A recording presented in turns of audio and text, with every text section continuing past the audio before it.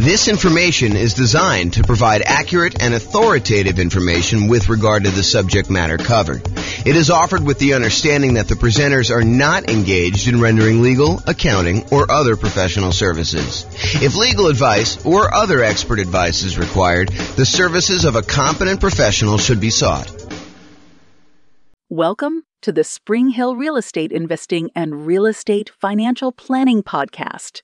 Learn all about investing in real estate in Spring Hill, Florida, with a combination of real estate financial planning and modeling with numbers specific to Spring Hill, plus syndicated, more generalized recordings of live and pre-recorded real estate investing classes. Not all of them specific to Spring Hill. Be sure to stay tuned after the podcast for a message from our sponsors. Well, good morning and welcome, everyone. I am your host, James Orr, and this is a very special class. I don't know if I've taught a class exactly like this one before, so we'll see how it goes, and hopefully you enjoy it. The class today is, what does financially independent mean? What does financially independent mean? So let's give a little background about why I decided to do this class. So here's kind of where I'm at right now, what I'm thinking about. So many real estate investors, not everybody, but many real estate investors who have been owning real estate for the last, 5-10 years, maybe even longer, especially ones with very low mortgage interest rates. And the lower your mortgage interest rate, typically the faster you're paying down principal on your loan. So the lower your mortgage interest rate, the more principal you pay early on in the loan. And oddly enough, the less it changes, less the amount you're paying down in principal changes over time. Technically, and I think this math is correct. I proved it to myself before, but it's been a long time since I've done it. The amount of principal you pay down on a loan actually increases by whatever the mortgage interest rate is. So if you think about that, the higher interest rates that we're seeing today, it means that the amount you're paying in principal early on is a little bit lower, but the amount you pay in principal actually increases at whatever that interest rate is. So over time, you pay down a larger and larger amount compared to what you were in the beginning, if that makes any sense. So many real estate investors found themselves kind of in this situation where they're owning real estates with very low mortgage interest rates, which means they're paying down their principal really, really quickly. And we've seen prices go up very rapidly over the last, 10 years or so. So people have seen their equity increase significantly. A lot of people are sitting on very high amounts of equity in their properties. And rents are lagging a little bit. I mean, rents are up, but they're, maybe they're going down now. I mean, it may have overshot a little bit. But we're seeing rents not quite keep up with the increase in interest rates and the increase in prices that we've seen. So rents are lagging behind a little bit. So when you combine these kind of lagging rents with this super significant increase in equity from both having these really low mortgage interest rates and paying down a lot of principal and prices going up, the overall return on equity on the properties that you own have been going down. If you think about that, right? Like, your equity in your property has increased so much, and the rent you're getting on it, the cash flow you're getting on it, the appreciation you're getting on it, the debt pay down, the depreciation you're getting on it are all growing, but they're not growing quite as fast as your equity is. So the return you're getting on equity goes down. And this is relatively normal, right? This is not anything new. We've seen this kind of phenomenon before in a normal case, right? Like, the normal situation is property values go up a little bit each year. You pay down your mortgage a little bit each year, and you're kind of like your profit on the property, your appreciation, your cash flow, your debt pay down, your depreciation, they all kind of grow a little bit. If all depreciation stays the same until it drops off. But in general, these things tend to grow over time, but not quite as fast as your equity. So in general, return on equity tends to kind of taper out. And eventually, when you pay off the property and you lose your depreciation benefit, it tends to approach cap rate plus your unleveraged appreciation rate. So if you bought a 5 cap property, your kind of like overall return on equity would eventually taper out to be that 5% cap rate number, and whatever the appreciation rate you are seeing in your market is, 3%, whatever it is, And so the total between those two is probably about 8%. So over time, your return on equity tends to taper off to be about this 8%, 3% from appreciation, 5% from cap rate. And that's where we typically do. But when you have equity increase very rapidly, this curve drops off very quickly, and you have this much lower overall return on equity, which leads people to wonder, what should I do? I've got all this equity in my properties, and the return on my equity is actually getting lower than what it was when I acquired these properties even a few years ago. Should I go and sell the property? Should I do a cash out refinance on the property? Should I just do a rate and term refinance on the property, maybe extend out when I'm going to pay this thing off in order to get my payment down a little bit? Even if interest rates are higher, sometimes it works out that it'll be a little bit better doing that. Most cases not, especially when interest rates were whatever they were, 3%, 4%, 5%, and now they're 7%, high 6s, 8%, depending on where you are and what you're buying. Do you get a second mortgage to kind of retain that low interest rate that you have on the mortgage you currently have there? Maybe you go get like a investment property HELOC, home equity line of credit, and you are able to borrow some money on top of that in order to go do it. Or maybe you do nothing. Maybe you decide, hey, I'm not going to do anything with this particular property. And if you do decide to pull cash out, or if you have any extra cash that you're trying to invest somewhere, what should you invest it in? Should you go buy real estate? Well, buying now sure doesn't look like the deals that we had in the last decade or so, where interest rates were at all-time lows. Prices are high, interest rates are high, rents are lagging, making the cash flow on these properties less than amazing. And who wants to give up the cash flow on the property that you do have with these really low interest rates in order to go take on new properties that probably have worse cash flow? So it's kind of like in this really weird situation we're sitting in, where you have, these lagging returns on equity from having all this great appreciation and debt pay down over the last few years. And now you've got nothing really to invest in, which makes you wonder, what should I be doing? I think for a lot of folks, there's fear. What could happen in the future? Am I missing the boat? Do I, can I not acquire any more properties in my plan? I'm a little frustrated with that. There's some uncertainty. Is this the end of it? Did I miss the boat with this nomad thing? Did I miss the boat with buying these rental properties and having these rental properties work? There's doubt. Is this going to be the plan that gets me there? There's lack of clarity. What should I do? Should I go sell these properties? Should I go do a rate and term refi? Should I do a cash out refi? Should I add the second mortgage? Should I do nothing? Should I not buy any more properties? Should I continue to buy properties? And I think to a certain degree, there's a lack of focus. We're thinking about all these different options that we have, and we're thinking, well, maybe I should go look at something new, some type of shiny object. Should I go, speculate in land? Should I go, learn how to buy properties creatively subject to? Because, there's all these low interest rate loans out there. Maybe I should go acquire properties that way. Maybe I should go and do short-term rentals to get my cash flow up on properties. Maybe I should start doing accelerated depreciation or bonus depreciation in order to be able to overcome some of this negative cash flow stuff. Maybe I should do that in order to generate down payments for buying more properties. Like there's all these different options to think about. But then you start thinking, well, maybe I should stick to the plan. Maybe I should go and buy more properties so that I can use the equity I'm seeing in those, even if cash flow isn't amazing, to then go pay off, half of the properties that I keep. Buy 10, sell off 5, pay off the remaining 5. There's that strategy if you want to do that. Or maybe I should take extra cash flow and pay down my mortgage right now. So there's all this sort of like fear, uncertainty, doubt, lack of clarity, lack of focus. And honestly, these decisions are really driven by, what is your desired outcome? What do you really want from this thing? And for most of us, that's ultimately financial independence.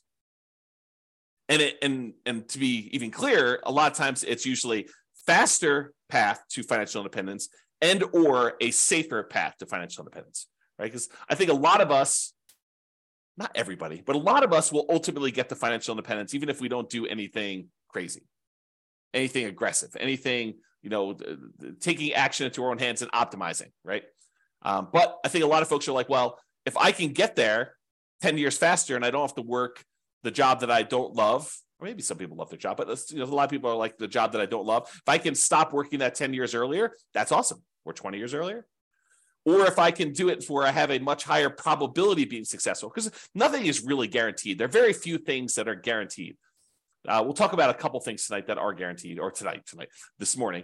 I'm in my own world. There are a few things that are guaranteed, but maybe we can make things safer where we have a higher probability of achieving our goals, our financial independence goals. Or if you're already financially independent, I think about my situation. For me, it's more of a margin of safety. we're living at a certain level. And if the investments don't go the way that we hope that they will go, then I might need to make adjustments. Or I will get closer to my line where I'll need to make adjustments. So for me, it's more margin of safety. If the real estate market drops 5, 10, 15, 20, 30%, I might want to think about what that has an impact on me. Or if the stocks that I have, drop X percent, I might think that I want to have a larger cushion or margin of safety there. Or I might want to de-risk myself, look at what my risk profile is right now and where my weak spots are and say, I have a certain amount of risk. What if I de-risk and do other things? Paying off properties as one example, or getting out of stocks is another example. Or maybe I want to do investments such that I can live at a higher standard of living. Let's say right now I'm at a $10,000 a month standard of living, and I want to bump up to $15,000 or $20,000 or $30,000 a month.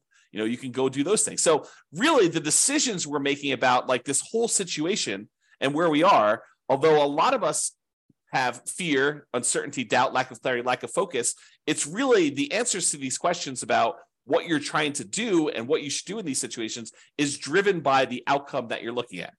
And so that leads into today's class. That's why we're doing today's class. So what is financial independence? As defined by Wikipedia, financial independence is the status of having enough income or wealth sufficient to pay one's living expenses for the rest of one's life without having to be employed or dependent on others. I could take time to break that down. I'm not sure I'm going to take the time to break that down, but like there's this whole thing of each part of that and what it means. Like, for example, like I when I heard this time, I was like, I really latched onto this idea of dependent on others. Well, does that mean if you have rental property and you still are managing that yourself, are you dependent on others? Maybe, probably. Are you relying on a property manager to manage your properties? Maybe, probably. So, even if you start thinking about and breaking it down that way, the definition starts getting a little bit wacky for a lot of folks. So I'd like to back up, and instead of going in on, focusing in on each of those little areas and doing stuff, I think the general idea is that, you've got enough assets that it is bringing in income where you don't have to work your job anymore, right? That's more of a vague sort of thing. Or you could choose not to work your job. Because some of us, we decide, like I took sabbatical, what year was that? 2021? I think I started my sabbatical in 2021, it's 2023 right now. And I decided, I was not going to do any work anymore. And I got really bored, which is why I'm doing these things now. I don't think I am suited for not doing much of anything all day or just playing video games all day. So here I am. But I could choose not to work. I don't have to. So today we're going to talk about what does it mean mathematically, more mathematically. I'm not going to go into like ridiculous numbers, although I do use an example at one point. But I'm going to give you more of a framework in terms of math about what it means to be financially independent. And specifically, I'll focus on some real estate investor stuff because I think that's more my audience, right? And does it look different for real estate investors than an investor in stocks, bonds, and other asset classes? And I do think it does, which we'll talk about. So we'll discuss that plus a lot more. Whoops. Okay, so how do I define financial independence more in mathematical terms? Like, yeah, it's great if you have assets to kind of produce things where you don't have to work anymore. Yeah, that's the Wikipedia sort of definition there. But what does that actually mean? So for me, it means when the following, and I'll give you a list of what it means here, exceeds your personal expenses. So I break it down into three major groups. I have passive income, I have cash flow from rental properties, and then I have other invested assets times the safe withdrawal rate. So I'll break down what each one means. We'll go into some detail, and I'll go off on some tangents because apparently you guys like tangents when I go off on this. So I will do some of that. All right, first of all, let's talk about passive income. So passive income, I really break down into three sources. It's possible there's another one I've forgotten about in here, or that someone will say, "But James, what about this?" And feel free to kind of chime in if you're listening to the recording after the fact. You can kind of post a comment or send me an email. So passive income really comes from, in my opinion, three things. Number one is Social Security. So a lot of us are working for a period of time, we're contributing to Social Security, and at some point in the future, provided the Social Security system doesn't fall apart and we don't get any money, which I don't think is going to happen, but who knows? I can't predict the future. So Social Security, we put money in and we get a certain amount of dollars back at some point in the future. Maybe it's $1,000, $2,000, $3,000. a month, $5,000. I don't even know what the cap is for Social Security, but you'll get a certain amount of Social Security coming in, and that can help offset expenses you might have in retirement. Usually this doesn't start until I think 62 or 67. I think there's some ones where at 62 it starts at a certain number, and then 67 it goes up to a certain thing. And if you delay it, you get some more. So, if you really are focusing on the Social Security thing, you're probably on the wrong webinar. But you should probably go find out more about that in detail. And honestly, if I'm going to do a thing on Social Security, I would have to do research and do it, because I definitely don't know it from memory. Okay. So passive income Social Security is one of them. Passive income from pensions is another, which is similar to Social Security. In some jobs, you actually have a pension where you're contributing a certain amount of money for your paycheck. It goes into this centralized fund. And I'm oversimplifying all this stuff, right? I'm not an expert on pensions or Social Security or annuities, which is the next one. So pensions, you're kind of contributing from a certain job that you put money into a pension. The pension invests that money and they pay out a certain thing when you retire, and you get that thing. What's interesting about pensions, and specifically, is maybe they're not small enough, but they're small enough in my mind where I have to think about the kind of black box versus detail model. And the black box versus detail model works like this. Sometimes it's helpful to simplify something down to a black box. For example, annuities as a black box would be, I put $100,000 into a black box and it pops out, $2,500 per year until I die. That's the black box. But what's happening inside the black box? Well, inside the black box is an insurance company. And the insurance company for an annuity, basically takes the $100,000 lump sum that you gave them, and they take that and they invest in things, stock markets, bonds, whatever they're investing in. And they know that, hey, you may outlive the normal life expectancy. And in that case, they're okay paying out more than what you probably should have gotten from that $100,000, especially if the market doesn't go your way. But there are going to be some people that did the annuity where they died early. And so for them, they're going to make some more profit on the people that end up dying early, and they're going to make less profit on the ones, or maybe even lose money on the ones where someone dies much later. But overall, because they've got, 100,000 people putting in $100,000 each, some of them are going to die early. Some of them are going to die based on their life expectancy, basically right where it is. And some of them are going to die much, much later, and they're going to lose money on those. And the overall, they're going to be able to make a profit. They're going to have enough money to kind of manage this thing correctly, pay out what they need to pay out, and make their own profit so that they can run the overall business of collecting these annuities, paying out the fees monthly, managing it, sending you statements, all that other stuff. So sometimes it makes sense to look at the black box of, I put money into this pension, the pension kicks out a certain dollar amount per year until I die, or until I'm a certain age, or whatever the agreement is with your pension to do that. And the idea is to simplify it down. And then sometimes you want to really step back and say, how are they able to do that? Like, what is going on that allows them to do it? So for example, when we think about the annuities one, you could take that same $100,000 that you were going to put into annuities, and you could invest it in stocks and bonds yourself. The challenge is that maybe you do that, and maybe the stocks that you pick don't go your way. Maybe, the ones that you pick end up going down in value, or the whole stock market goes down in value. Maybe the whole thing crashes, or maybe you outlive the reasonable time period that you expected to do that. And so you might do better by taking the $100,000 and investing in stocks yourself, or you might do worse. But the insurance company, because they're doing this in the aggregate for all these different people, they can kind of mitigate those risks across a large number of people. And so the amount that they pay out for the annuity is probably less than you might be able to do on average yourself, because they've got costs and they've got, some people might do better, some people might do worse. So if you go take $100,000, you invest in the stock market, maybe, and there's no promises in the future, but maybe you do 7% per year. You can figure out, with 7% per year, and you taking out a certain amount, whatever it is, safe withdrawal rate on that money that you do, you can take out a certain amount of money and kind of live off that. But with an annuity, you put $100,000 in, and they tell you, look, we're guaranteeing, I'm putting that in quotes because it's an insurance product, and so we're guaranteeing that you actually will pull out $2,500 a year, which is probably lower than your 4% safe withdrawal rate number.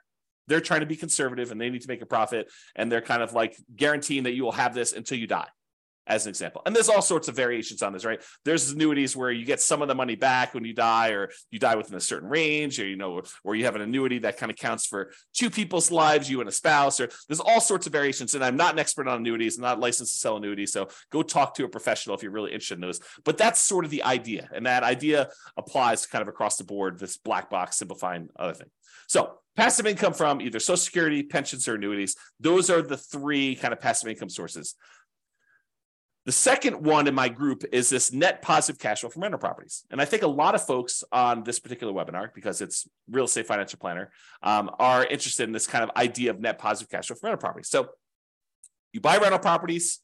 In some cases, they have positive cash flow when you buy them initially, especially right now with really high interest rate and really high prices. Maybe not all of them, and if you're putting very little down, maybe not all of the ones you're buying now have positive cash flow to start with. But over time, rents tend to increase with inflation, kind of like creeps up a little bit. And because a lot of your costs are fixed, like your mortgage payment, which is usually a big percentage of your expenses on a property, your taxes and your insurance and all that tends to go up with inflation as well. But because your mortgage payment is a rather large percentage and your rents are going up and your rent is the big number on top, cash flow tends to improve over time on your rental properties. And if you start out negative, it'll eventually increase and become positive. And eventually, when your property is completely paid off, you get this big jump up in how much cash flow you're getting on it, and you see positive cash flow on your rental properties. Okay, so over time, this net positive cash flow from rentals can increase as you're doing it. The interesting thing, man, I'm going off on some weird tangents today. So the interesting thing about cash flow and rental properties, let me teach safe withdrawal rate first, and then I'll come back to this concept. But there's something interesting about cash flow and rental properties as compared to investing in stocks that is a little bit different. So we'll talk about that next. So why don't I do this? I'll go talk about safe withdrawal rate, and then we'll come right back to this.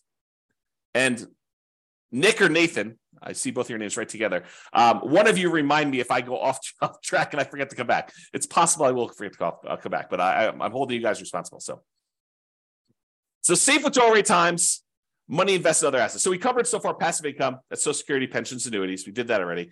I also talked very briefly about net positive cash flow and rental properties, which I'll go into a lot more detail here in a little bit. Safe withdrawal rate money, safe withdrawal rate times money invested in other assets like bonds. So the third source of being financially independent is, let's say over time, you kind of put in whatever it is, $500 a month, and you invest that in stocks or bonds or something else like, I don't know, crypto, or not that I suggest you do crypto, but you get the idea. You can invest in something else. And then that money grows by investing in these other assets. And you can, when you're ready to be financially independent, say, okay, I've got $1 million saved up. What is a reasonable amount of money that I can take out from this $1 million each year where I am not super likely to have this go down to zero in my lifetime? And so what that is called is a safe withdrawal rate.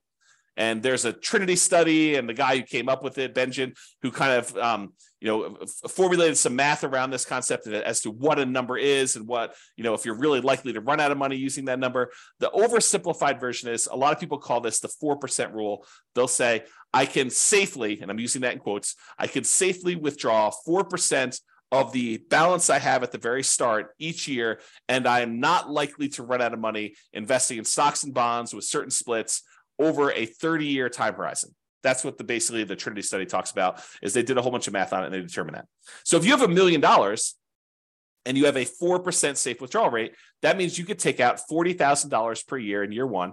And the way that they modeled it is they said, okay, you can increase that $40,000 by whatever inflation is each year. So $40,000 in year one, $40,000 plus, you'll call it 3% for inflation, although inflation right now is higher than that. But $40,000 plus 3% in year two, and so on and so forth until you either run out of money or you die.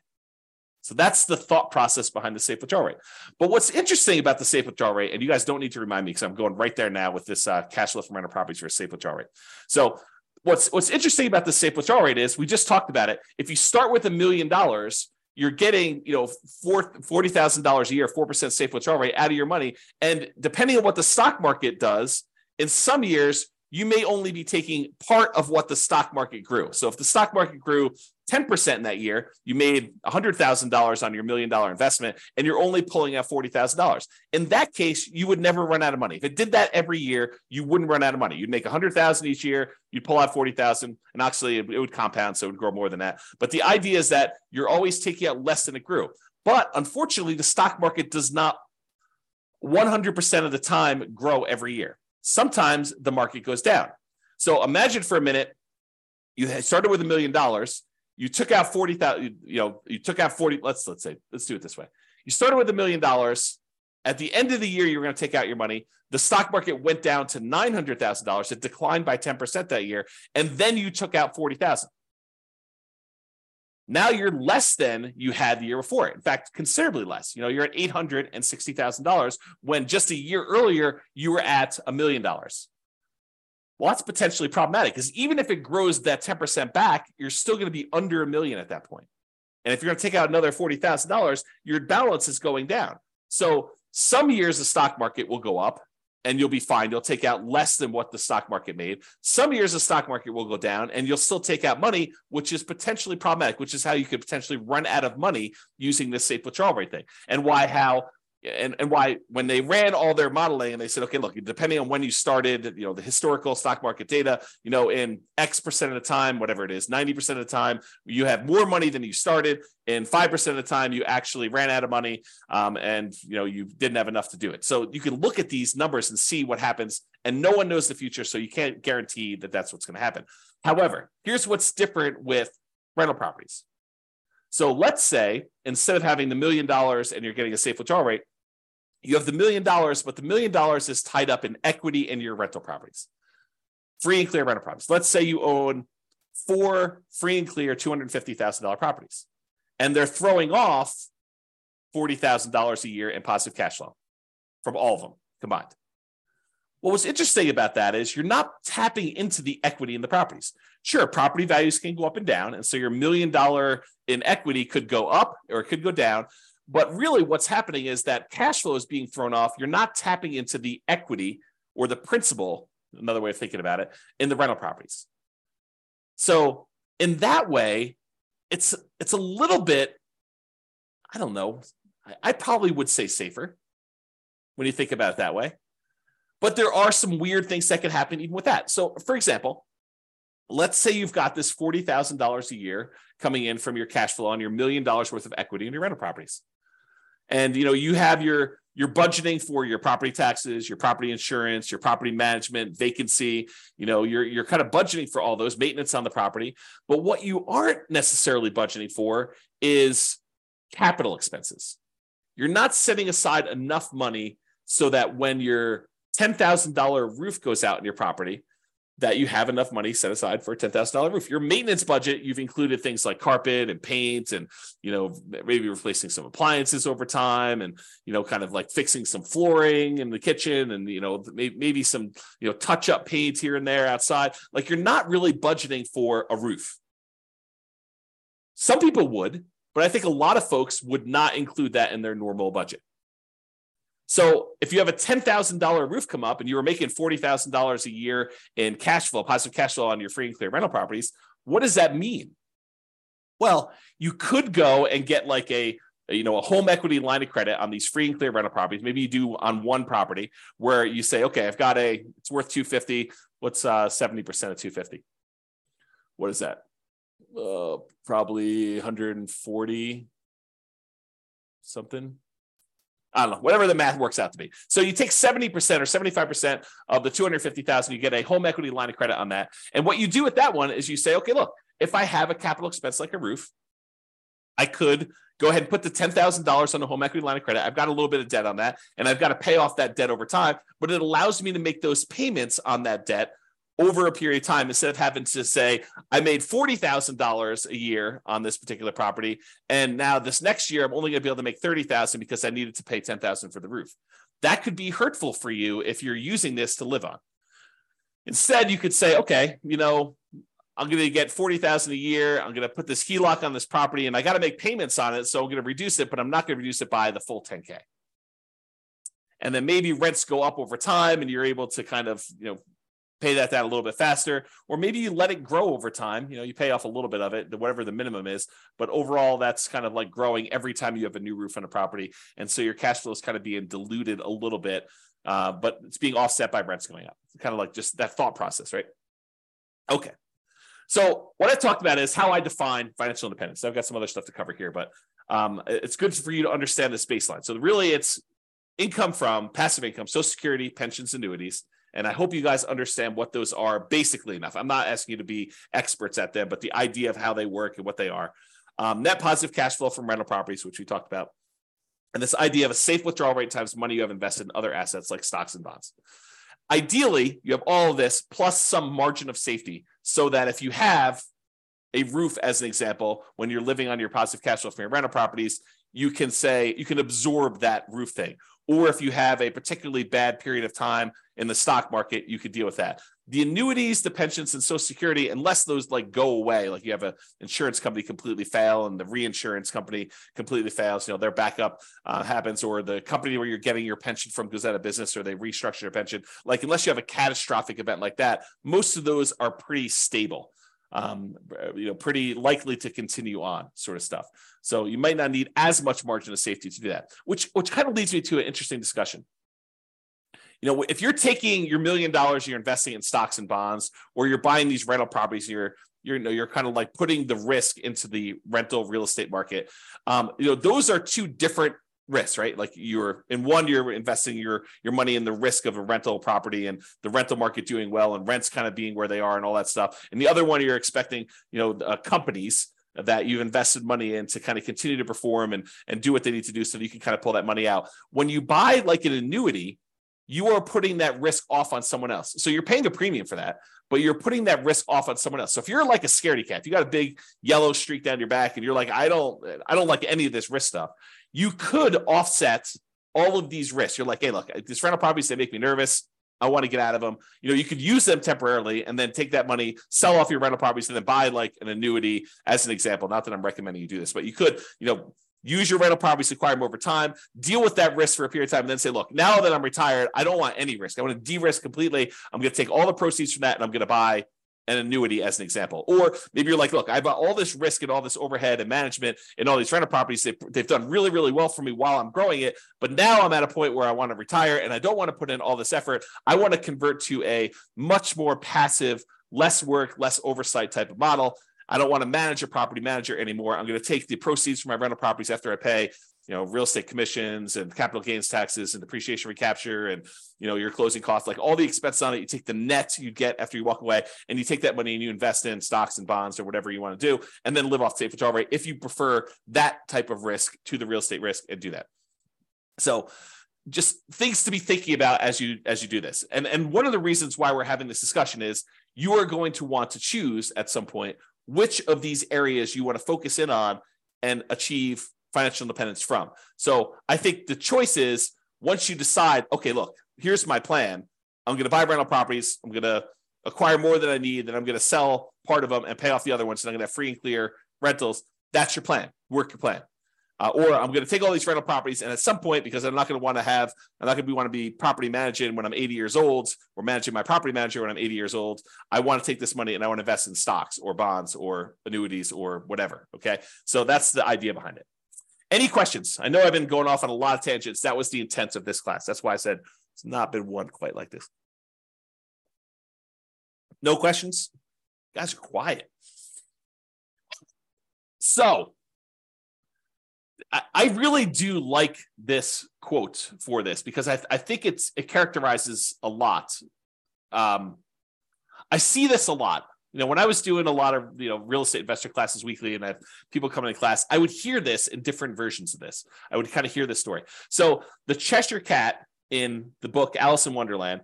I'll kind of read you the page. This is a quote from the book. So the quote is, "Would you tell me, please, which way I ought to go from here?" That's Alice asking the Cheshire Cat. The cat replies, "That depends a good deal on where you want to go to," said the cat. "I don't much care where," said Alice. "Then it doesn't matter which way you go," said the cat. "So long as I get somewhere," Alice added as an explanation. "Oh, you're sure to do that," said the cat, if you only walk long enough." So really, the way I think about this is, should you go do fix and flips? Should you go do land speculation? Should you go do short-term rentals? Should you go buy more rental property? Should you invest in stocks? Should you go buy crypto? Should you short crypto? Should you, go trade commodities? Should you go get 2 jobs? Should you work a side hustle? Like, all of these are questions, and should you do those are sort of like Alice asking, could you tell me which way I should go from here?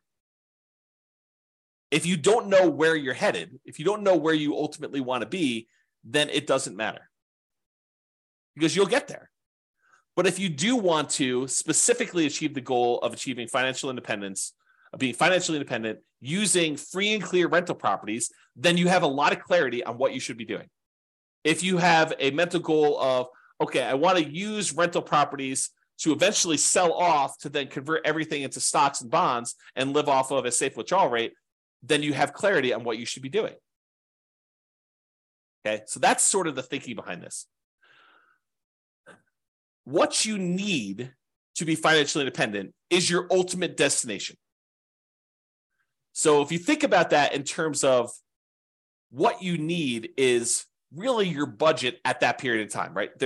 I like to think about it, and I'll show you a spreadsheet here in a second, you can go download. I really like to think about this as you have 3 different versions of your budget. There's your budget right now, like what your current living expenses are, what your savings rate is, what you're spending on all these different aspects of, your personal expenses. I think that's your budget right now. But I think there's if I could live the ultimate lifestyle, the ultimate retirement plan that I want to live at my full level, fully retired, fully funded retirement plan, that's what I would call your ideal target monthly income retirement, or ideal income in retirement, what some people might call Fat FIRE. FIRE is financial independence, retire early, for those that don't know. But Fat FIRE is sort of like you're living your ideal retirement lifestyle. And I do think there's one in the middle. And I like to refer to that one as your minimum target monthly income retirement, or your lean FIRE is another way of kind of saying that. Or another way of saying it is like if poop hit the fan at my job, and I was like, I just can't work here anymore. What's like the minimum you would need to live a life where you don't technically have to work anymore? You could choose to do some additional work to kind of supplement and increase your lifestyle, whatever it is. But like, what's the absolute minimum? And I think, in my opinion, and I'll show you some ways to do this, but I think you should have a budget for today. I think you should have the budget for if poop hit the fan and I really needed to stop working, what's the minimum? Like, I don't have HBO Max and Prime and Netflix. I only have one. It's sort of like the kind of like take it down a level or two. I'm not traveling every 3 months. I'm traveling every year, once a year, like it's that sort of like minimum one for you. And it could be different, it could be I'm not traveling at all, right, for some folks, or maybe I sold my house, or I'm renting my house and I'm traveling all the time and I'm living in geographic arbitrage sort of situations where you're kind of living in a place that's got really low standard of living, like Portugal or Philippines or Thailand or whatever it is, Mexico. So you could kind of do that as your minimum target monthly income retirement. And then I think you need to do the budget for your ideal. And then once you know those, you say, look, if I'm doing my current path right now, this is what I currently have in assets and what they're producing for me. Here's my minimum. What would I need in assets? Like if I could kind of wave a magic wand, have my assets be supporting me in this lifestyle, what do I think that would look like? What would I have in Social Security, pensions, annuities? What would I have in cash flow from rental properties? What would I have invested at a safe withdrawal rate getting from stocks and bonds? And like, how does that break down? And then for the ideal one, you want to break that down too. So ideally, what you need to be financially independent is your ultimate destination. That's your budget. What you choose to invest in to get you there is your path or your action plan.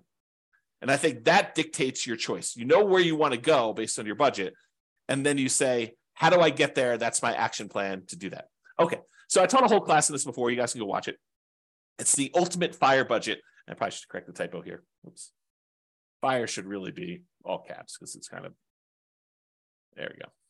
So you can create 3 budgets simultaneously, which I talked about. Your current budget now, your minimum target monthly income, and your ideal. And so there's this, it's a special budget sheet. You can go download it. You can make your own. You don't need mine. But it really has 3 columns. You write down all your current expenses. And I've only shown housing on here, although there's ones for every different aspect of your thing. But go do your own if you want to. You do a current budget of what your current expenses are. You do a minimum target monthly income. You're kind of like your lean fire number, and then your ideal to do that. I have a little red, like a yes or no checkbox for whether that's actual or estimated. Sometimes people are like, I'm going through this really quick. I think my HOA is about this. I haven't looked it up, so I'll go put N for that. If it really is your actual, you can put yes so that you know which ones are real numbers or that you estimate, and then you can firm it up later. And don't, the piece of advice I'll give you on this is don't get caught up in detail, right? Doing this poorly is better than not doing it at all. And so it's better for you to have a bad budget and then improve it over time than for you to skip this exercise completely and not do it. So I would strongly recommend that you do a budget and kind of figure all that out. So anyway, go make your ultimate fire budget. And then on this spreadsheet at the bottom is this. And I want to talk a little bit about this because it ties into this, what is financial independence for you. And so currently you write down what, if you have any annuities, what you currently have in annuity income. Most people, you can buy, I'm not an expert in annuities, but you can buy annuities where they start at a certain date in the future. You can also buy annuities where they start immediately. So you can do like a single premium immediate annuity. Okay, I apologize. I'm looking out the window here and I saw what I thought was a coyote actually chasing geese. Turns out it's someone with their dog in a field. Because I kind of back to the open space, but for a second there, I was like, wow, I'm watching coyotes hunt geese, but it turns out it's not. So sorry, distraction, false alarm. Man, I do have a little bit of attention deficit sort of focus issues. All right, so annuities, you could do a single premium immediate annuity, SPIAs, where you pay a certain amount of money, $100,000 as an example, and then they immediately start paying you out, $2,500 a year, whatever it is. And part of that's dependent on your age and what's going on. So they vary, but once you get it locked in, you lock it in. Or you could say, look, I'm going to pay $100 a month, and by the time I'm 55 or 65 or whatever age you set up with the annuity company, I'm going to pay out whatever that dollar amount is. So you can kind of do it that way too. So you put in whatever your current annuity situation is, or you could say, look, when I finally reach my kind of my minimum or my lean fire number, I want to have this amount in annuities. And some people would think, I want my like baseline expenses covered by something where it is completely de-risked, right? Like it's like as safe as it can be, which is sort of an annuity sort of product where you're putting the risk on someone else's insurance company to handle that. So you might say, look, I really want to have, I don't know, $1,000 or $2,000 a month or not a month. Oh, maybe it is a month in annuity type income. And so you want to put a little bit of money into here to do that. Some people will be like, I want to have all of it in real estate. It's up to you. It's your choice. And then if you want to have annuities for ideal, you put it in there. Social Security, you estimate, look, if I stopped working right now, this is what it would be. If I stopped working when I think I'm going to be at this lean fire number, that's what my Social Security will be at that point. And realize that it might not actually kick in until age 62 or whatever it is there. Or my ideal number says that if I work all the way till I'm, whatever your ideal fire sort of number is, your kind of fat fire number, that's what Social Security will be for me. So you can kind of plug in what these numbers are. Or you could say, look, I don't believe that Social Security will be there for me. I'm going to put zeros in here for all that. If I get extras, that will be my margin of safety. That will be my bonus. So you can think of it that way too. If you got a pension, great. Same idea. Just plug in your pension numbers for those. Now, here's the net rental cash flow one. And this, I think, is interesting because let me kind of describe it this way. Right now, you might be making, I don't know, net $500 a month on your rental properties because, maybe a couple of them have negative cash flow and maybe a couple of them have positive cash flow. And so the net after all of them is 500. But realize when you own rental properties, this kind of rent tends to increase over time. And so you have to look at a couple different things. You have to look at, what it is right now, what it will likely be when you're sort of in the future. And you can kind of guess at that or kind of do some really rough line estimates. If you have access to the real estate financial planner software, you can put it in your numbers and see what it is at any point in time because we do all that modeling for you. But if you don't, just kind of estimate and say, this is where it is. However, if you're thinking to yourself, at some point in the future, when I'm at my ideal or maybe when I'm at my minimum, what I want to do is I want to have free and clear rental properties. Here's the way to think about that. your cash flow on a free and clear property that doesn't have a mortgage, rental property, is net operating income. So if you calculate net operating income, you take your gross potential income, subtract that vacancy, you got your gross operating income, subtract out your operating expenses, your taxes, your insurance, your maintenance, your property management, your HOA fees, any landlord paid utilities, like all those things, you subtract out all those. And what you're left over with after you subtract those out is net operating income. Net operating income is the income your rental property produces, excluding, not including at all, any financing charges. So if you think about it, if you want to find out what your rental properties will ultimately produce when they're paid off free and clear, it is your net operating income on all those properties. So if you made a little spreadsheet and says, okay, here's the 6 rental properties I have, I'm probably selling these 2 off at some point because they're kind of like not ones I'd want to hold in my portfolio long-term. Because I think sometimes we buy properties for strange reasons, because this one cash flow is really great, or I had this before I got married and so I converted it to a rental, but it's kind of a weird property. It shouldn't really even be a rental property. It's sort of like one I just happen to have. And so maybe I want to get rid of that one, or maybe that's the best one and I'm going to keep that, all these different reasons for selling and not selling. But maybe you decide, hey, look, I've got these 6 rental properties. These 2 I'm going to get rid of. So ultimately, I will have these 4 free and clear when I hit my kind of like retirement number. And so you want to look at what your net operating income number is on those 4 if they were completely paid off, and how much that would contribute toward you being financially independent. So you got to put those numbers in here in the spreadsheet. Or maybe you say to yourself, look, I've got these 6 rental properties. What I ultimately would like to do is I'd like to sell all 6 and trade them up to one big apartment building. And here's what I think, if I sold them all, 5 years in the future, and I paid all the real estate commissions, closing costs, capital gains taxes, or maybe you're not going to pay capital gains, maybe you're going to do 1031, and the depreciation recapture, maybe you're going to pay that, or maybe you're going to do 1031 and defer those. And I take that money and then I roll it into a 25% down or 30% down apartment building, and I think I can get it at a X cash on cash return. You got to do these calculations to see it. Then this is what I might be getting on trading up and re-leveraging up into this apartment building. And you got to go look at your numbers and see exactly what that would be and when it might be to kind of plan for this, to figure it out. So you just kind of put in your net rental cash flow on there for doing that. Okay. I think I covered what I wanted to cover on that. Any questions on that before I go off on some other tangents here? While you're typing something, if you are, I will kind of go on to something else here, and if I need to come back, I'll come back. So what the spreadsheet is designed to do is, because a lot of times we know these numbers, I said, let's go ahead then and solve for how much extra money you would need to support yourself. So the thinking in the budget, if you're going to go fill out the budget, at least my version of the budget, you go make all your budgets for your current, your minimum, and your ideal, and it kind of calculates all of your expenses for any of those 3 situations. Then you write in how much you have in annuities for all 3, how much you get in Social Security for all 3, how much you're getting in pension for all 3, and then what you're going to expect to get in net rental cash flow on all 3 of them. And if you have any other income, like you sold a business, you're going to get payments of $1,000 a month for that business, or whatever you're going to do there. Then you add all these up, and then what it does, it says, okay, tell me what you believe your safe withdrawal rate is. Some people believe that it should be 3% to be more conservative. So the guy who originally came up with the idea, I think his name is Benjamin. He basically said recently that you can go as high as 5% or 5.25% or something like that. So he increased it from the 4% safe withdrawal rate that he originally came up with as an idea. So whatever you believe is true for you, go ahead and put that number in here for safe withdrawal rate. And then the spreadsheet will calculate how much you're getting from all these, and using a safe withdrawal rate, how much you would need to have saved up in addition to these other assets to be financially independent. So it'll do some like reverse math for you and tell you, okay, based on how much you got for annuities, Social Security, pensions, and net rental cash flow, and this 4% safe withdrawal rate, you would need to have $600,000 more invested in order to be able to be financially independent. So it'll do the math backwards. It doesn't have to be. You can kind of put in whatever number you want, but I think that's a helpful way to look at it to determine which way you want to go. That way you can decide, hey, I've already got these. If I don't do anything more, if I don't do any more action plan work toward that particular stuff in current, I can just focus in on saving money for this required investment at a safe withdrawal rate, investing in stocks and bonds, something like that.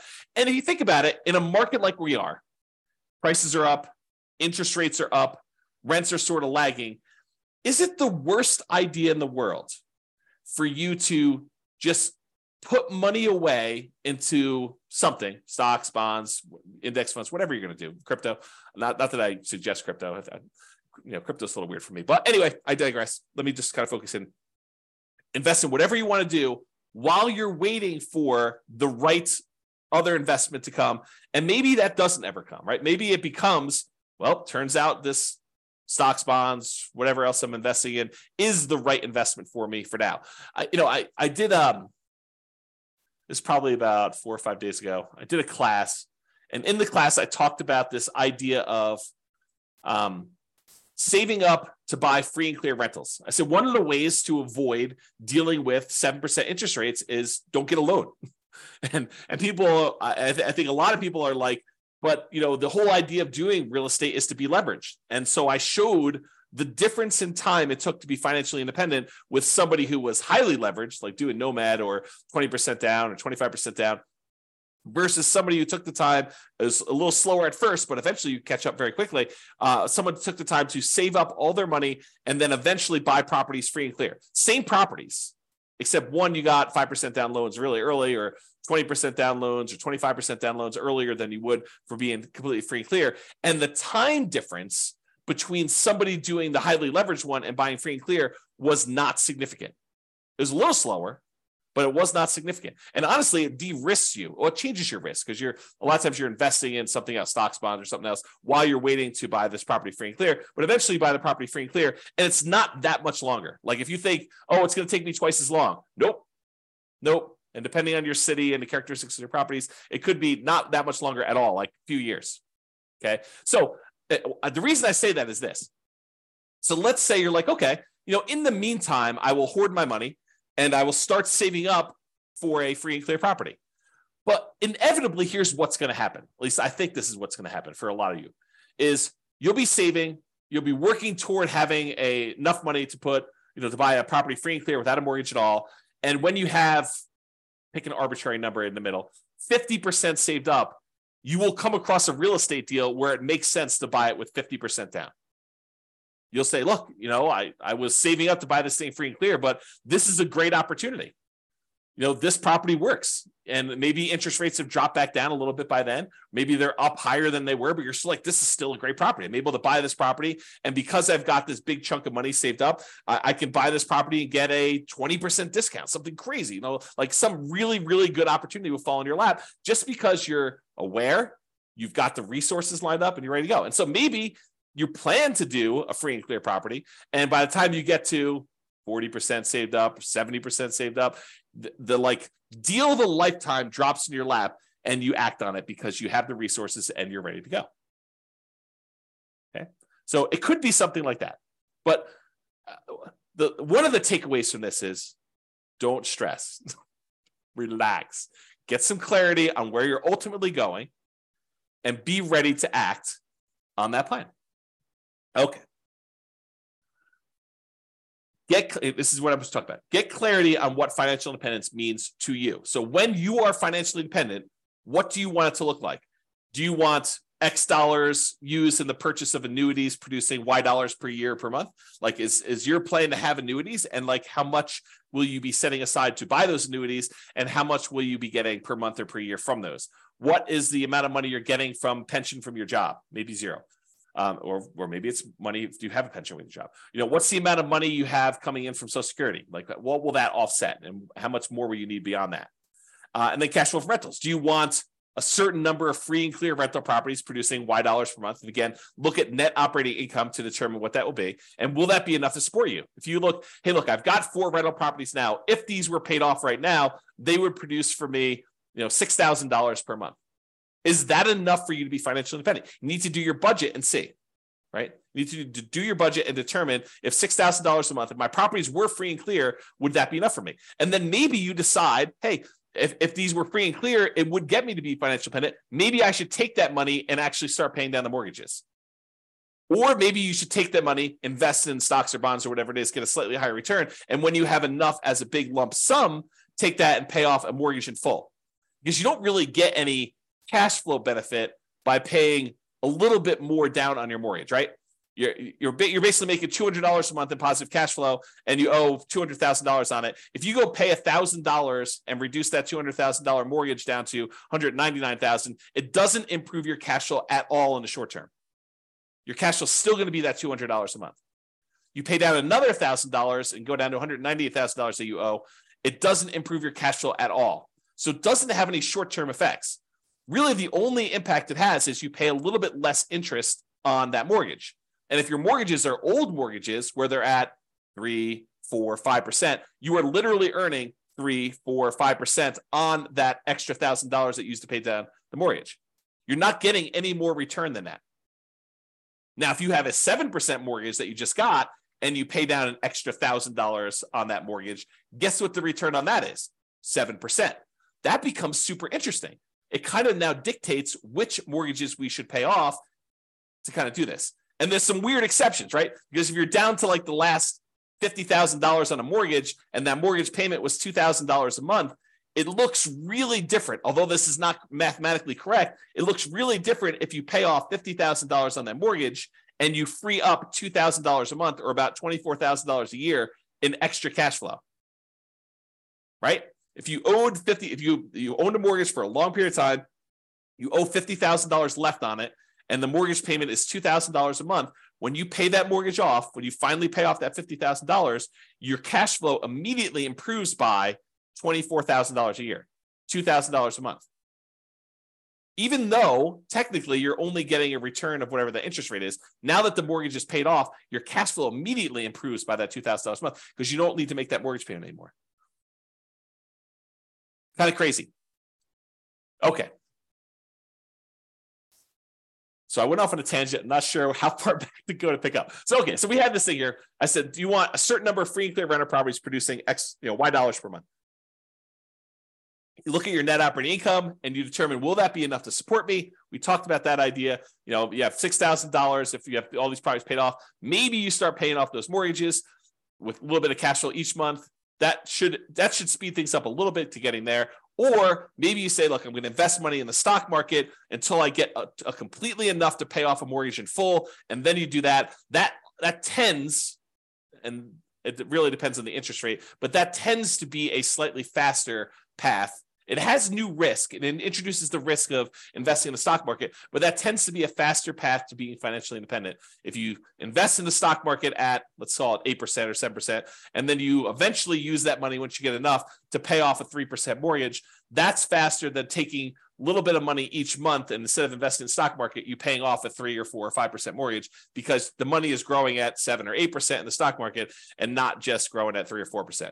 Okay. That's why we might do it that way. Now, if you've got a 7 or 8% mortgage versus 7 or 8% stock market, you can make the decision to actually, either do the stock market or to pay down the mortgage.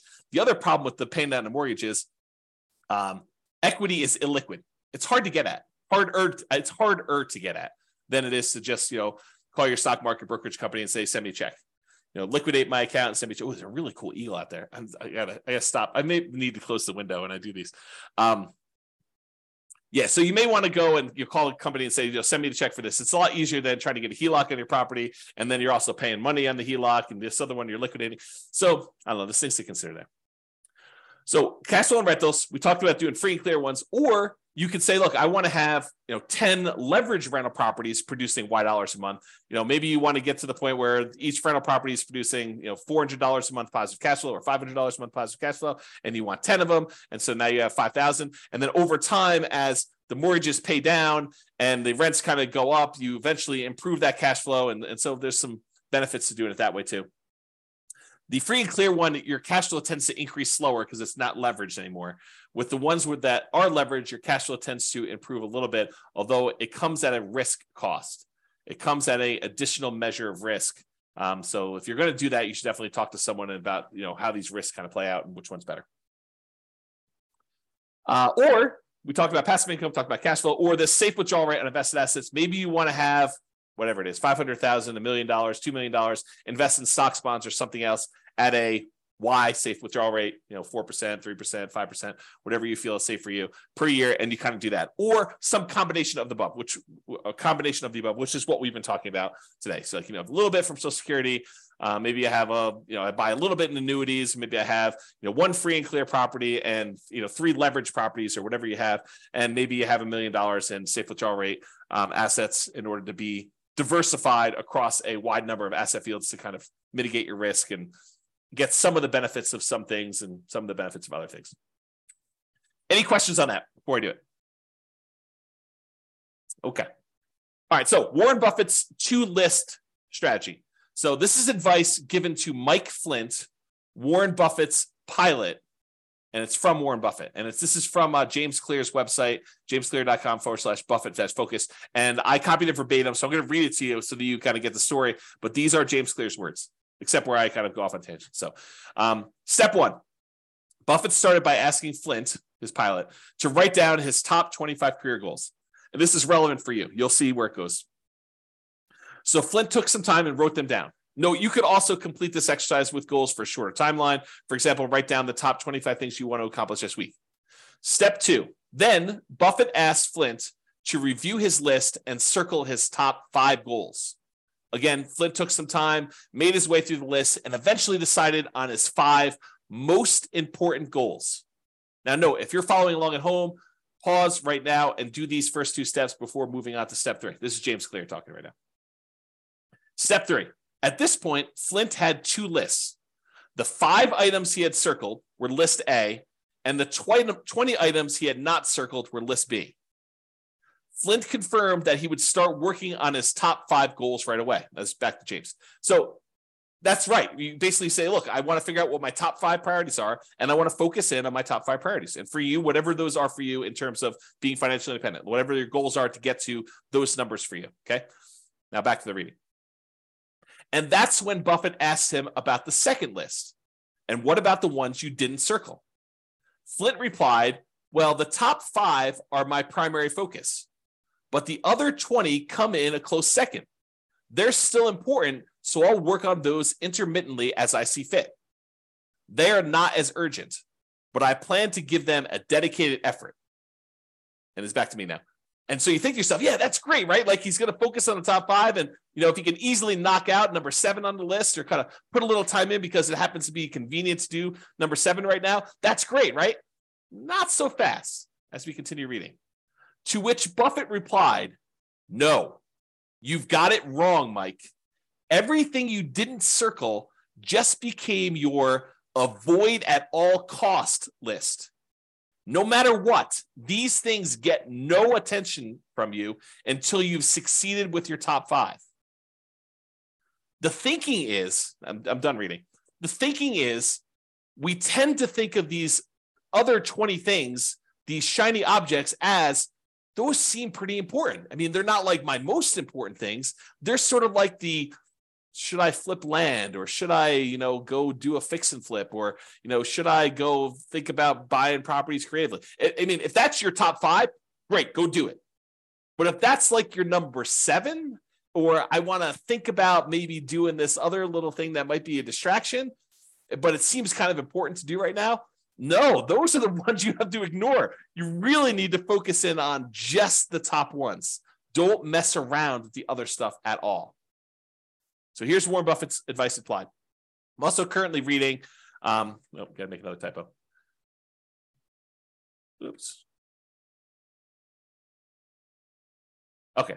Currently reading another book called Algorithms to Live By, The Computer Science of Human Decisions by Brian Christian and Tom Griffiths.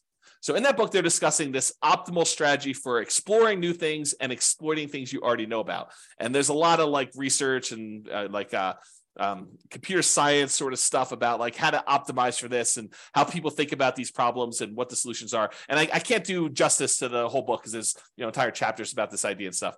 But I'll kind of summarize something that I think is germane to what we're talking about. There's an argument to be made that if you've got a good strategy and someone has done a bunch of math to show you which strategies and optimizations will get you to financial independence fastest. I mean, that's kind of what I've been creating the software and doing, and with the least risk.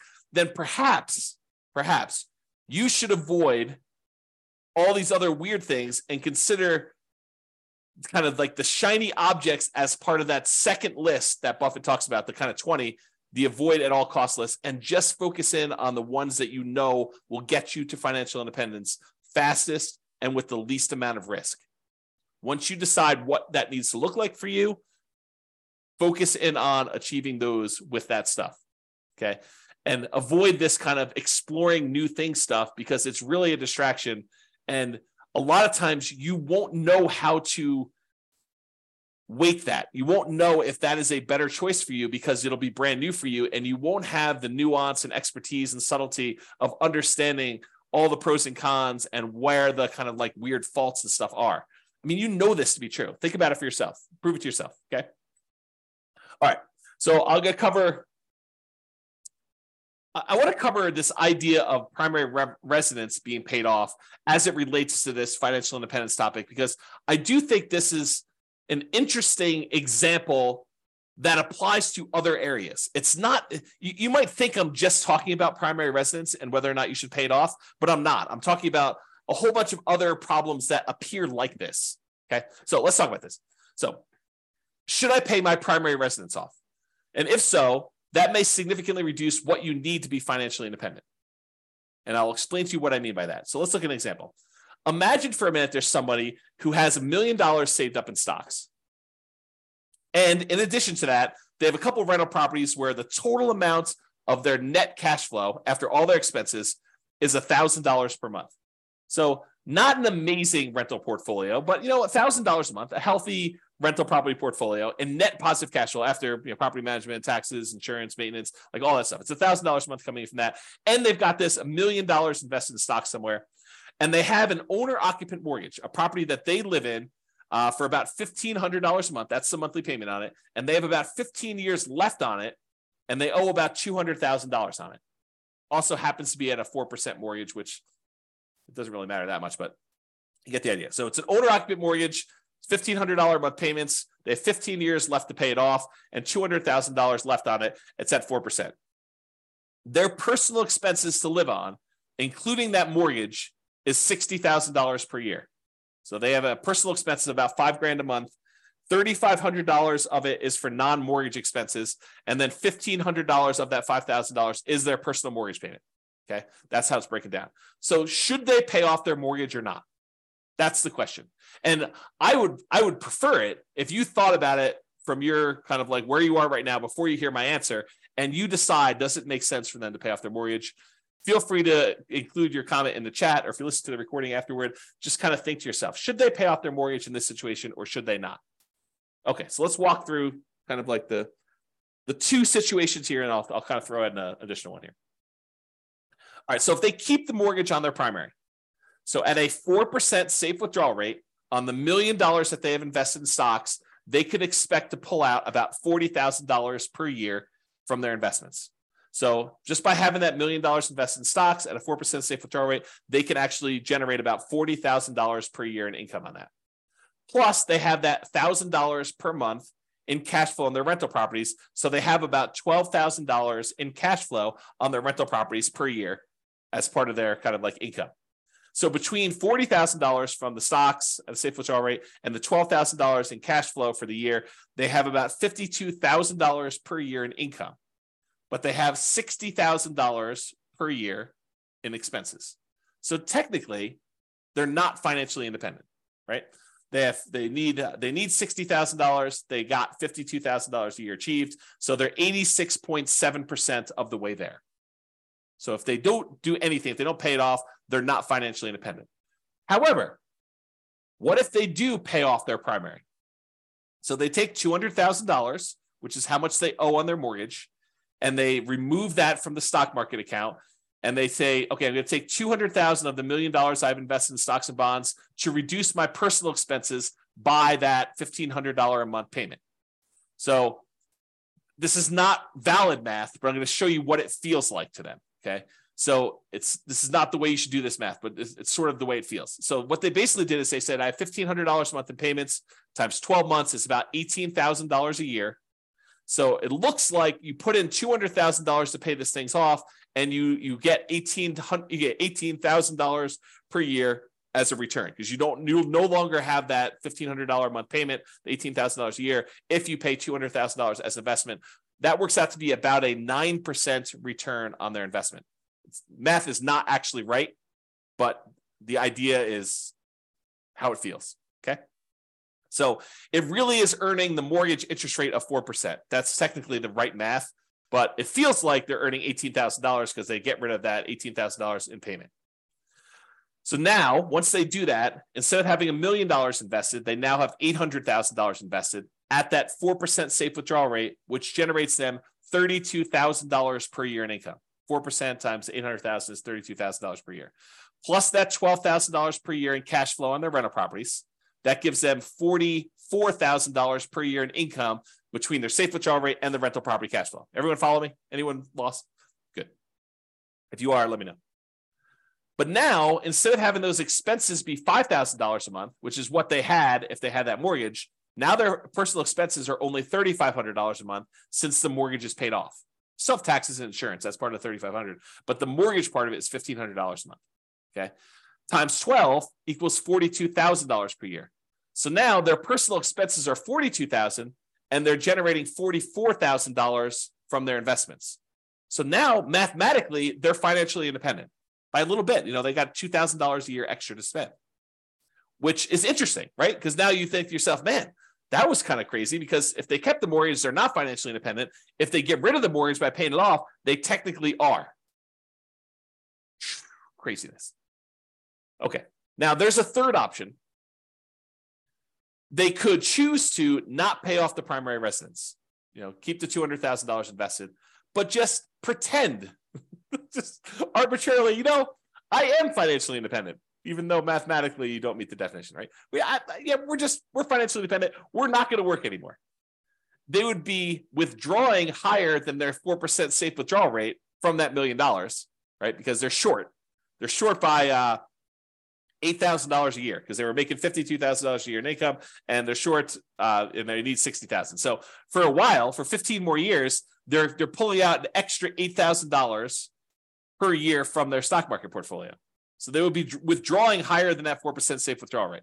Okay, but that's only happening until either number one, their mortgage is paid off completely 15 years later, or two, cash flow in the rentals increases enough that they eventually qualify as FI. Because remember, they're making that $1,000 a month in cash flow. Let's say that's from 4 properties that are leveraged. Well, next year, they might be making, I don't know, $1,200 a month in cash flow. And the next year, they might be making $1,400 a month. And the next year, they might be making $1,600 a month. So eventually, you get to the point where the extra money coming in from rents kind of creeping up slowly over time on the rental properties, and the expenses creeping up, but not quite as fast. That extra cash flow that they're getting will eventually cover that $1,500 a month mortgage. It may take a while, but they could do something like that, where you sort of like, I've been calling this chillaxing into retirement. I used to call it coast fire, but someone else used coast fire to mean, you know, when you have enough money that if you don't add any more, then eventually you become financially independent if you just kind of work your job and spend all your money. I can't use coast anymore. So I've been calling it chillaxing into financial independence, where you kind of have these kind of like assets that you're not technically there, but you stop working anyway because you know that eventually something is going to happen that'll make you financially independent. For example, you know, if 2 years from now, you have 2 years left on a couple of investment property mortgages, and you know that they're going to be paid off. And at that point, your cash flow is going to improve by $3,000 a month.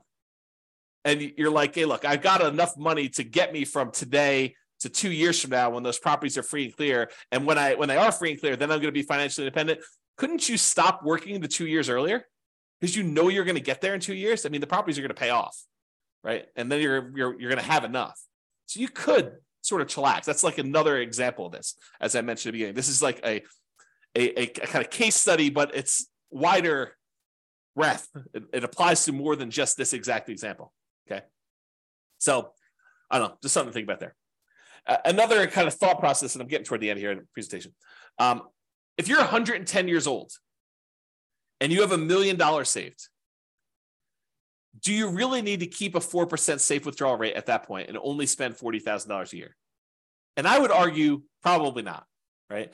If you have $1 million, you probably don't need to limit yourself to $40,000 if you're 110 years old. And so I've done the extreme case At some point, you come back and say, well, what about 109? Well, probably same answer. What about 108? And if you keep coming back enough, eventually you get to the point where you're like, I don't know where this is for you, but there may be a point at 50, 60, 70, 80, 90 years old where 4% no longer applies to you. And that's for something for you to think about. The Trinity study, which is where we got that safe withdrawal rate math originally done for, was a 30-year time period. That's what they were planning based on. And many of the results had you end up with more money than you started with. In some cases, a lot more money than when you started. However, there were a small percentage of times when you ran out of money over 30 years. And that's where they're trying to find that kind of sweet spot for a kind of safe withdrawal rate. Okay. And we don't know the future, right? 4% over the next 40 or 50 years, 4% may prove to be way too conservative, or it may prove to be not conservative nearly enough. You may have been at like a 2% safe withdrawal rate over the next 50 years. We don't know the answer to that. And that's sort of the discussion we had where we talked about this idea of annuities, where you lock in a fixed dollar amount and then it's up to the insurance company to deal with that risk. It is off of your plate if you decide to do that. Or we talked about the rental properties and how you're technically not spending the principal. You're kind of only spending the fruits of the asset, the kind of like the cash flow portion of it. And you've got the equity all kind of like saved up there. And then we talked about that roof and how you might need to tap into it for different things. So all these things are kind of related, just kind of things to think about. All right, I think I have 2 more slides after this, or this one and one more. So here's a couple of kind of like off the wall things as to like, how do these apply to being financially independent? And warning, I will tell you, I've labeled this my controversial list of what is included in safe withdrawal assets because some of these are controversial. So, and if you have equity in a property or you have equity in a business, which rental properties are really a business, right? And if you think about that, but equity in properties or equity in a business, unless you plan to convert that to invested assets, unless you plan on selling it and then investing in stocks or bonds or whatever it is, you cannot use that as a safe withdrawal rate number. You can't say, I've got $1,000 a month in cash flow and $1 million in equity in my property. So really the $1 million in equity, I could use that as a safe withdrawal rate and do 4% on that. So that's really $40,000 a year. Plus I've got this $1,000 a month in cash flow. So that's $12,000 a year. I add those together, I get 52. No. You are not allowed to do that math that way. Cannot do it that way. Okay. The equity, the $1 million in equity is what is producing the $1,200 a month or whatever I said, $1,000 a month in cash flow, $12,000 a year. That equity is what's producing the cash flow. You can't double dip. And that applies to businesses as well. Okay. Unless you sell the rental property, you convert that to stocks or bonds or whatever it is. And then you could use a safe withdrawal rate on it. And where this comes up, and I think I'm jumping ahead here, where this comes up a lot is some people will say to me, James, what I want to do is I want to ultimately become a hard money lender. I want to use rental properties to get to the point where now I have, $5 million that I could lend out at 12, 14, 16, 18, 20% to people doing fix and flips where I could then make 12, 14, 16, 18% of my money. And by doing that, that means I can actually count that 12, 14, 16, 18%, whatever number I'm getting for those loans, I can count that as pure income. So if I've got $1 million, I'm making 12%, I can say I can spend $120,000 a year because that's what I'm getting on those hard money loans. No, that's not how that works. And this is why I think it's controversial. I think that you say, I've got this $1 million that I'm loaning out at 12% or 14% or 16%. You still do a 4% safe withdrawal rate on that $1 million. It doesn't matter that you're earning 12, 14, 16, 18% on that money. You really need to use the 4% safe withdrawal rate. It's as if you invested that $1 million in stocks and the stock market did 12, 14, 16, 18% over those next couple of years. It's the same idea. We're still only using the 4% safe withdrawal rate on that. Okay? All right, continue on. Equity in properties or business. You could use true cash flow to determine whether you're financially independent. True cash flow includes cash flow plus depreciation, cash flow from depreciation. So the tax benefits of owning the rental properties too, you could combine those. It's less conservative to do it that way. I think it's a legitimate way to do it though, because you have to think about that as a real benefit. It's not just it's not that doesn't exist. So you could use true cash flow. You could use cash flow or the reduced living expenses of a free and clear property that you live in instead. So when I'm talking about the equity of properties, you're counting the true cash flow generated or the cash flow or the fact that you no longer have a mortgage payment because you own that free and clear property. And so now your monthly expenses dropped by that $1,500 in that example as just a way to describe that. So you can't count the equity twice. Now, I'm sure someone's going to come out with some crazy thing and be like, but James, what if I have a free and clear property and I have a HELOC on it and I'm using the HELOC to make my loans? And so really I have more than that. I mean, you guys are getting into like these strange areas where you're double dipping and you're adding a lot of risk by doing that. And so technically, could you do that? But then it's really that you don't have, $1 million in equity. You only have, 75% of $1 million, or 75% is kind of your loan. So you really only have $250,000 in equity. And really the cash flow gets decreased by whatever the payment is on that HELOC. And then you have the $250,000, which is really part of your safe withdrawal rate. So yeah, I mean, you could try to get creative with me, but it's really not that, right? Because then it's changing the characteristics of the investment. It's not what it is anymore. Or if you're going to sell a business, the payments on the sale of the business or the property, if you're going to do like owner financing or something, is temporary income. That's how I would look at that. I would look at it that as, I've got a payment stream for 15 years. It's going to be this amount of money. You could do it that way. I don't think you double dip and do a safe withdrawal rate on that. Maybe you could, but that's the way I think about it. And again, controversial. You've been warned. Payments to you on loans made. This is me using the hard money example. So consider these invested assets and use safe withdrawal rate instead. Think about this as a bond. I mean, that's what you're doing. You loan people money and they pay you an interest rate. So it's just like having a bond. And dividends, consider these invested assets and use safe withdrawal rate instead. So if you're thinking to yourself, I'm going to live on the dividends from the stocks that I own or whatever, I think you just think about all that as safe withdrawal rate numbers instead. All right, last slide. And I hope you guys like this. So the question is, should I blank my either rental property or regular property? And the question of, should I sell my rental property? Should I sell my property? Should I cash out, refi my property? Should I cash out, refi my rental property? Should I, do a rate and term refinance on my rental property? Should I add a second mortgage to my rental property? Should I pay off my rental property? Should I do nothing to my rental property?